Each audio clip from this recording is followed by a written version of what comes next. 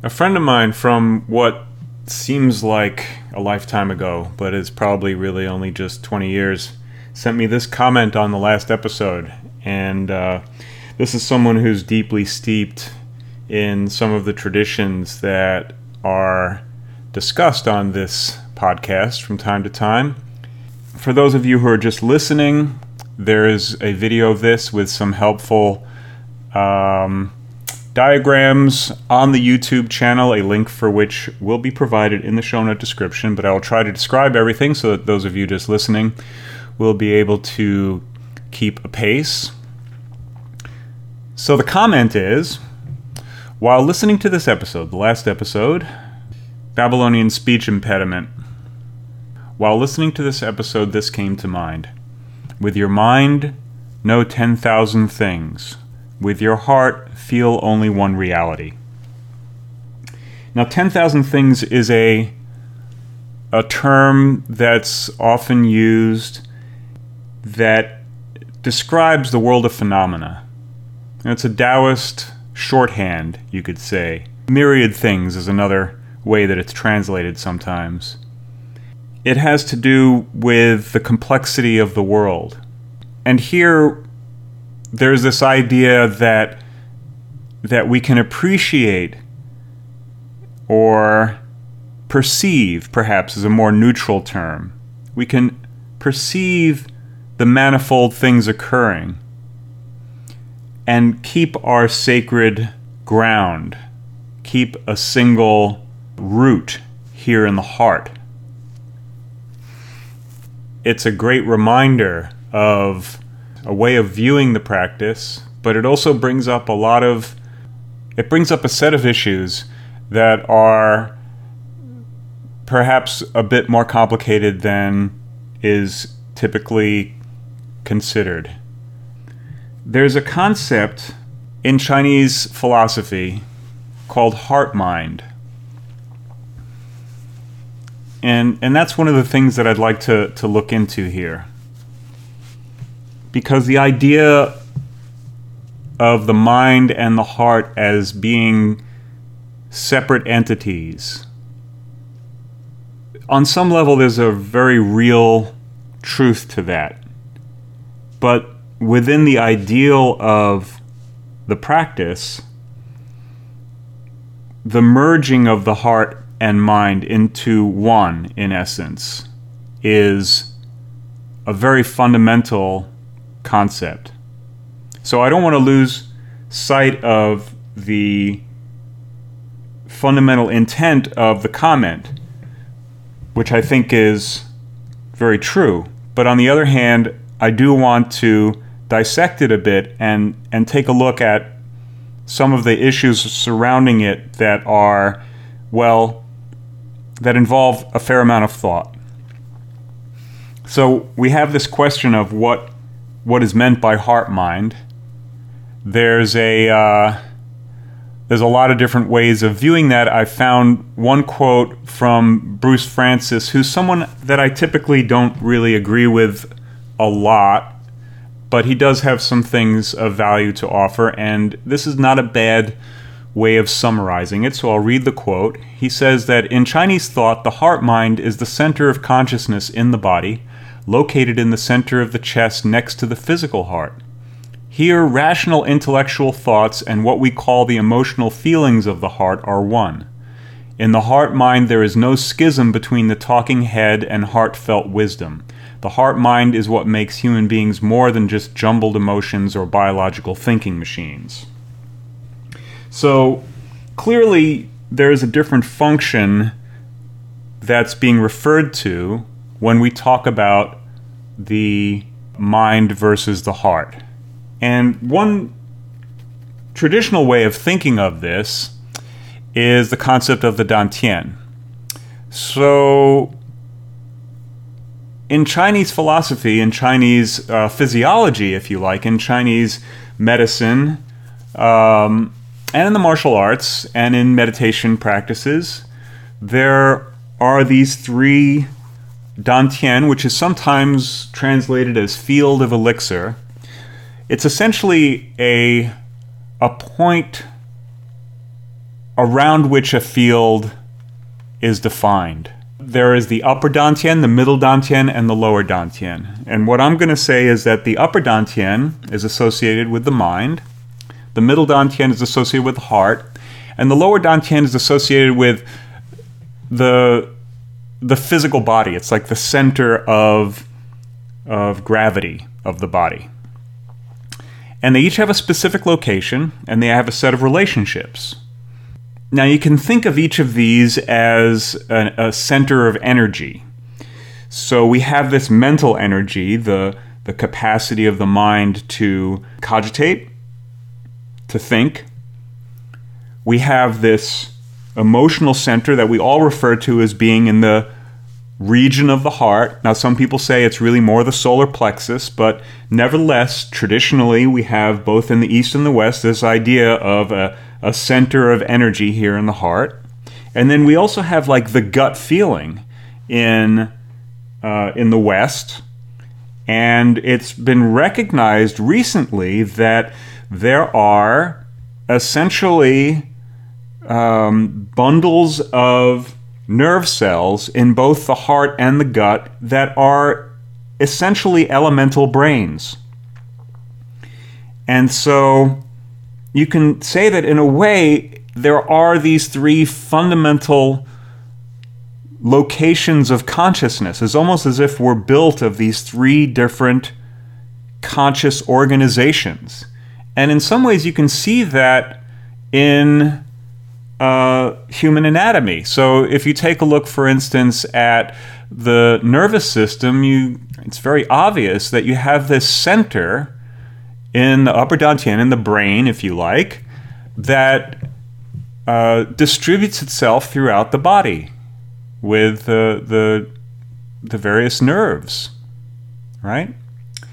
And then the middle dantian is essentially the circulatory system. So the heart is the center of that, and it distributes itself throughout the body in the form of veins and arteries. And then the lower dantian, maybe this is not exactly the right way of describing it. I have a number of ways of thinking of this, but I'm going to say, for the purposes of this discussion, that it's kind of describing the musculoskeletal system. It's like the meat of the body. It's essentially all the things that are being regulated by the nervous system and the circulatory system. So it's all of the cells that have to be coordinated and supplied with nutrition. So essentially what we have is a nervous system which controls information, and a circulatory system which controls nutrition. Obviously, if you have three different kind of loci of consciousness, and they're all operating in the same body, for them to come into agreement is extremely important. So you ideally want to see real unity between these different centers. And one of the things that's very interesting is that part of the concept of the heart mind is it's being put to the purpose of what's called the microcosmic orbit, which is essentially placing the heart mind down into the lower dantian. So you're taking the unity of the upper and the middle dantian, and you're focusing it down into the lower dantian. So this suggests, going back to our original comment here, that really you want the heart mind to be able to, as a unit, handle the, let's say, manifold 10,000 things, the world of phenomena, the postnatal, if you like. So you can say that basically the postnatal is a representation of a mind contending with the world, right, with phenomena, and that the prenatal is a mind that transcends phenomena and finds balance and unity. And that in some way or another, we have to keep a foot in both worlds if we're going to continue to live in this world. And so there's a certain amount of tension there, obviously. It ain't easy. But the practice is to find equanimity even while in the midst of the turmoil of the postnatal. And this brings me to one of the other questions that I have regarding this concept. So the aspect of the heart feeling only one reality. The question is, what is the nature of that reality? What is the feeling of this reality? What are we feeling if we're able to embody the practice? Not necessarily what one would think. There's an interesting passage in Patanjali, section 2.15. There's two different translations I have. One of them reads, "All is misery to the wise because of the pains of change, anxiety, and purificatory acts." And it's translated by someone else, Johnson, as follows: "To him who possesses discernment, all personal life is misery, because it ever waxes and wanes, is ever afflicted with restlessness, makes ever new dynamic impresses in the mind, and because all its activities war with each other." You could say that this is the reality described by Patanjali of the wise in reference to the 10,000 things. And the state of mind, the feeling of it, is not a pleasant one. There's this idea in kind of New Age circles, you could say, that enlightenment or that the meditation practices or spiritual practices will lead one to a place of serenity and peace. And, of course, there is some truth to that. Certainly with respect to the, let's say, prenatal state of being, where one has been able to achieve the balancing of the thought objects and the neutralization of them so that you're able to embody a receptive state. This is precisely what is described in the first section of Patanjali, where techniques are given in great detail as to how to bring the mind to rest. And that technique is to ponder on the opposites, to neutralize the fluctuations in the mind. I'm pointing to the all-yin trigram earth here in the root position of the prenatal, which is the gate. They call it the yellow woman in Taoist alchemy, that allows one to enter the prenatal. And I would say that this is essentially equivalent to love of God, because you're talking about a relationship with something that's beyond your knowing. The Tao that can be known, the Tao that can be named, is not the eternal Tao. You're in relationship with something far greater than yourself, far greater than your capacity to understand, and it does bring about a sense of very deep peace and love. But then you have to chop wood and carry water. You return to the postnatal, the world of 10,000 things. And according to Patanjali, this is not a pleasant place for someone of wisdom. There is a way in which you could say, like the old soul who has gone through the process of spiritual development, some would say over the course of lifetimes, resolving karma, if you like, that you become weary, like an old soul gets tired. You become weary of the way of the world. Now, weariness and your own sense of misery in having to deal with the world is far better than anger. It's far better than hatred and violence. So, you could say that there are definite improvements to one's relationship with the world from this spiritual perspective, but that it's not necessarily a happy place to be. I think that quite often people want to put rose-colored glasses on this whole thing, but it reminds me very much of the story of people who have gone on a pilgrimage to find the sages hidden in the mountains, who meditate in a cave, and who, upon discovering, scold the pilgrim and tell them that this is the last thing they want. They don't want to sit in a cave and meditate. There is no joy in that life. So what I get from this is that the real challenge here is to avoid delusion when it comes to enlightenment. To not try to feel differently than we do. To not pretend that we feel differently than we do. To delve into a deeper sense of what we feel without getting absorbed by it, without it overtaking us. So to have the feeling there without having it rule our lives.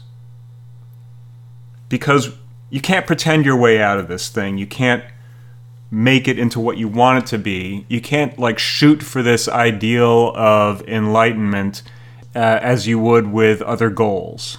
You could also make the argument that goals in general have a tendency to, on some fundamental level, elude us. I'm sure that there are some who would disagree with that, but it seems that quite often when we think we got somewhere, it turns out not to be the place that we thought we were going.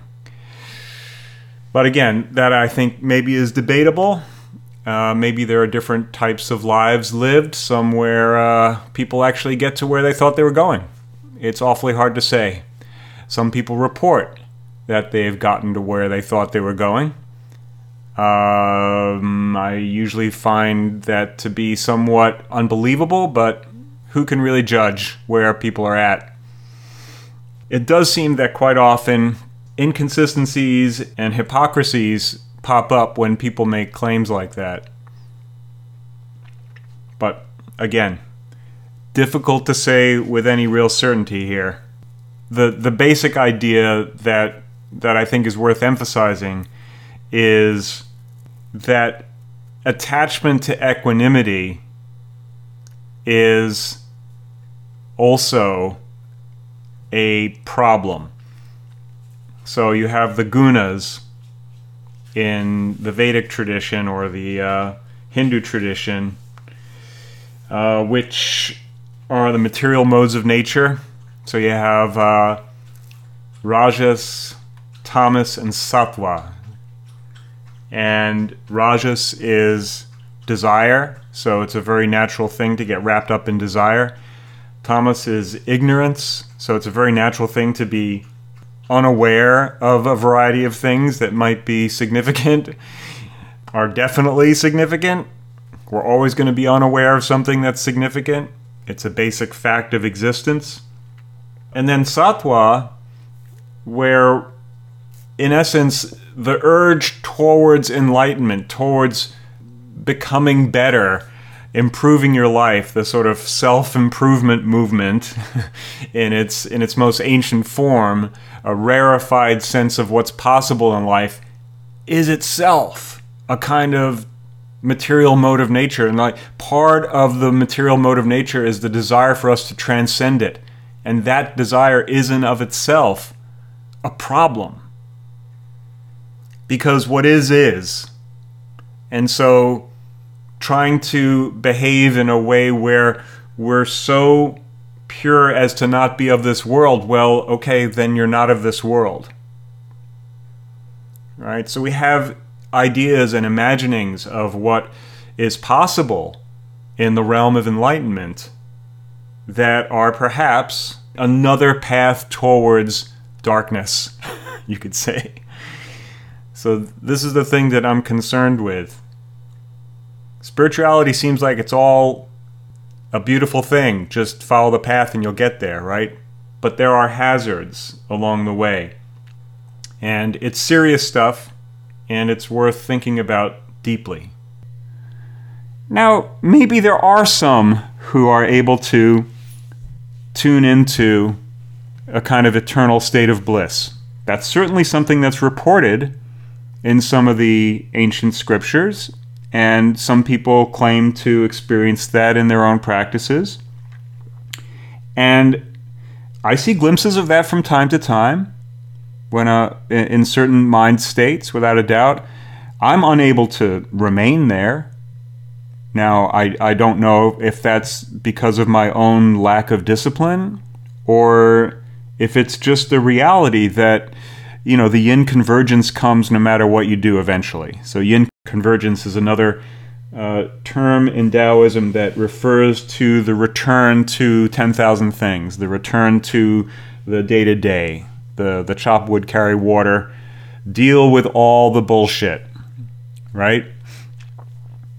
So it's an interesting thing to contemplate. So, when we are considering these issues, quite often people are motivated by the sense that somehow or another all of this is going to make everything so much better. But that is really what the phrase, before enlightenment, chop wood, carry water, after enlightenment, chop wood, carry water, it kind of says, well, don't get your hopes up. There is a basic, life consists of certain things. And, for instance, like if you have health issues, you may be able to achieve a state of enlightenment and yet still suffer with the same pains, the aches and pains of the reality of your condition, of your physical condition, which, as you get older, of course, is likely to get worse. And yet there are great sages who, in the midst of crippling pain, have done wonderful things, have been able to transcend the conditions of their lives because of their understanding, because they've developed an understanding of it and a relationship with it and a way of not taking any of it personally. The difference between the chop wood and carry water before enlightenment and the chop wood of carry water after enlightenment is really just the extent to which you're taking the whole situation personally, as if it were somehow or another against you personally. Because you can go through life feeling as if everything is against you, and that it's just a tremendously unfair situation. And quite often it is. Quite often we are placed up against odds that are pretty lousy, and it is outrageously unfair the way things play themselves out, and the way some people get treated and the way other people get treated. No doubt about it. But there's nothing about that makes taking it personally a good strategy for dealing with things. And certainly when it comes to the state that you're experiencing as you're having to chop wood and carry water, it's far better to recognize the kind of baseline reality of things without getting emotionally perturbed, which leads us back to the beginning of this comment, because with your heart feel only one reality. There's very deep truth to that. And it does come down to the emotional thing, because if you can have things happen in your mind, all these various impressions, all of the signs and the signals and the connections and the storylines that happen inside of the mind, and have that not disturb you emotionally, that is really a step towards the formation of the heart mind, where It's no longer warring. Because if you're getting emotionally upset as a result of the things that you're perceiving, then in essence there's a war happening between your upper and lower and middle dantian. And that war inside of yourself is going to cause difficulty, excess difficulty, more difficulty than the difficulty that you find yourself in, just as a matter of circumstance. And so coming into relationship with that middle dantian, with the heart, and recognizing that although it gives you important messages about what's happening, it's not telling you the truth about everything. Emotional reactions are not telling you the truth about everything. And understanding that and being able to kind of have a seat inside of the sadness of the world without that sadness crushing you, with more of a sense of love and acceptance. That seems like an improvement of the overall set of relationships inside of ourselves. How do we stop ourselves from destroying ourselves? I guess you could say is part of the question here. One of the things that I found interesting when I was thinking about this, I noticed that Patanjali, there's a passage here. I'm just going to read these sections for you. This is Patanjali, section 2.41. Giovanni writes, his translation, "As a result of contentment, there is purity of mind, one-pointedness, control of the senses, and fitness for the vision of the self." Johnson, he translates this, "To the pure of heart come also a quiet spirit, one-pointed thought, the victory over sensuality, and fitness to behold the soul." This is fascinating because Giovanni translates it as mind, and Johnson translates it as heart.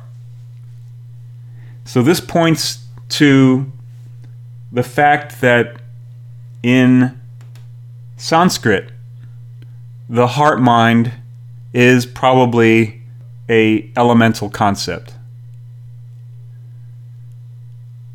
So it really is this relationship between the upper and middle dantian, between the mind and the heart.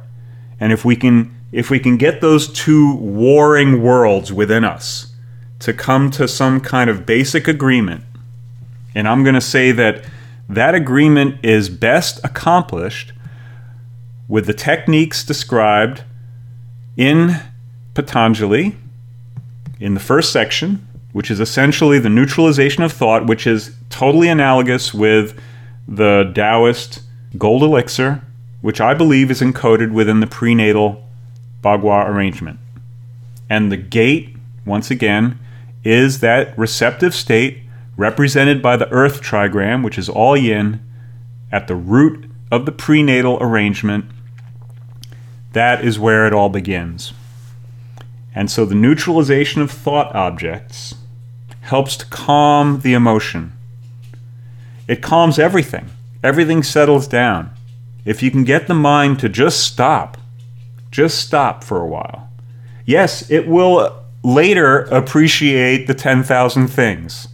But in this practice, for now, you're finding the neutral zone so that you can get to a state of balance. You can kind of like tune the instrument to zero. Adjust the bias, which means no bias. You don't want it to be biased to one side or the other.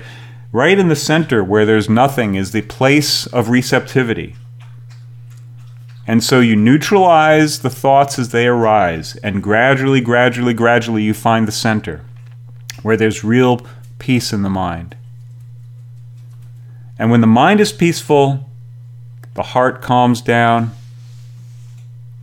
So if you can find that place, then you have a place you can return to. And if you can return to it, then you can strengthen your capacity to get there under less than ideal conditions. Initially, it requires quiet, removal of distraction, getting away from the drama of various social situations, of the pressures of work, whatever it is. But then later, because you're familiar with that place, you can return to it in the midst of things. You know how to get there. And my belief is that this can really be very helpful in dealing with what would otherwise be extraordinarily trying circumstances. And it's still going to be difficult. And I believe that this section of Patanjali that describes that, all is misery to the wise. To him who possesses discernment, all personal life is misery, because it ever waxes and wanes, is ever afflicted with restlessness, makes ever new dynamic impresses in the mind, and because all its activities war with each other. I originally thought that I preferred Giovanni translation of Patanjali, but I find now that there's something about Johnson's translation that is perhaps more penetrating. So I think this covers most of what I wanted to say. I hope you found it interesting, and of course I am always interested to hear what people have to say about these little discussions that I come up with here. If you find this of value in your own life, I hope you'll consider sharing it with others who you think may also find it of value. If you would like to keep up to date with the various stuff that I'm doing, please sign up at taijireality.substack.com. And if you'd like to materially support this effort, you can do so at the Substack, or you can go to patreon.com/taijireality. That's about all for now. We'll see what happens next. Adios.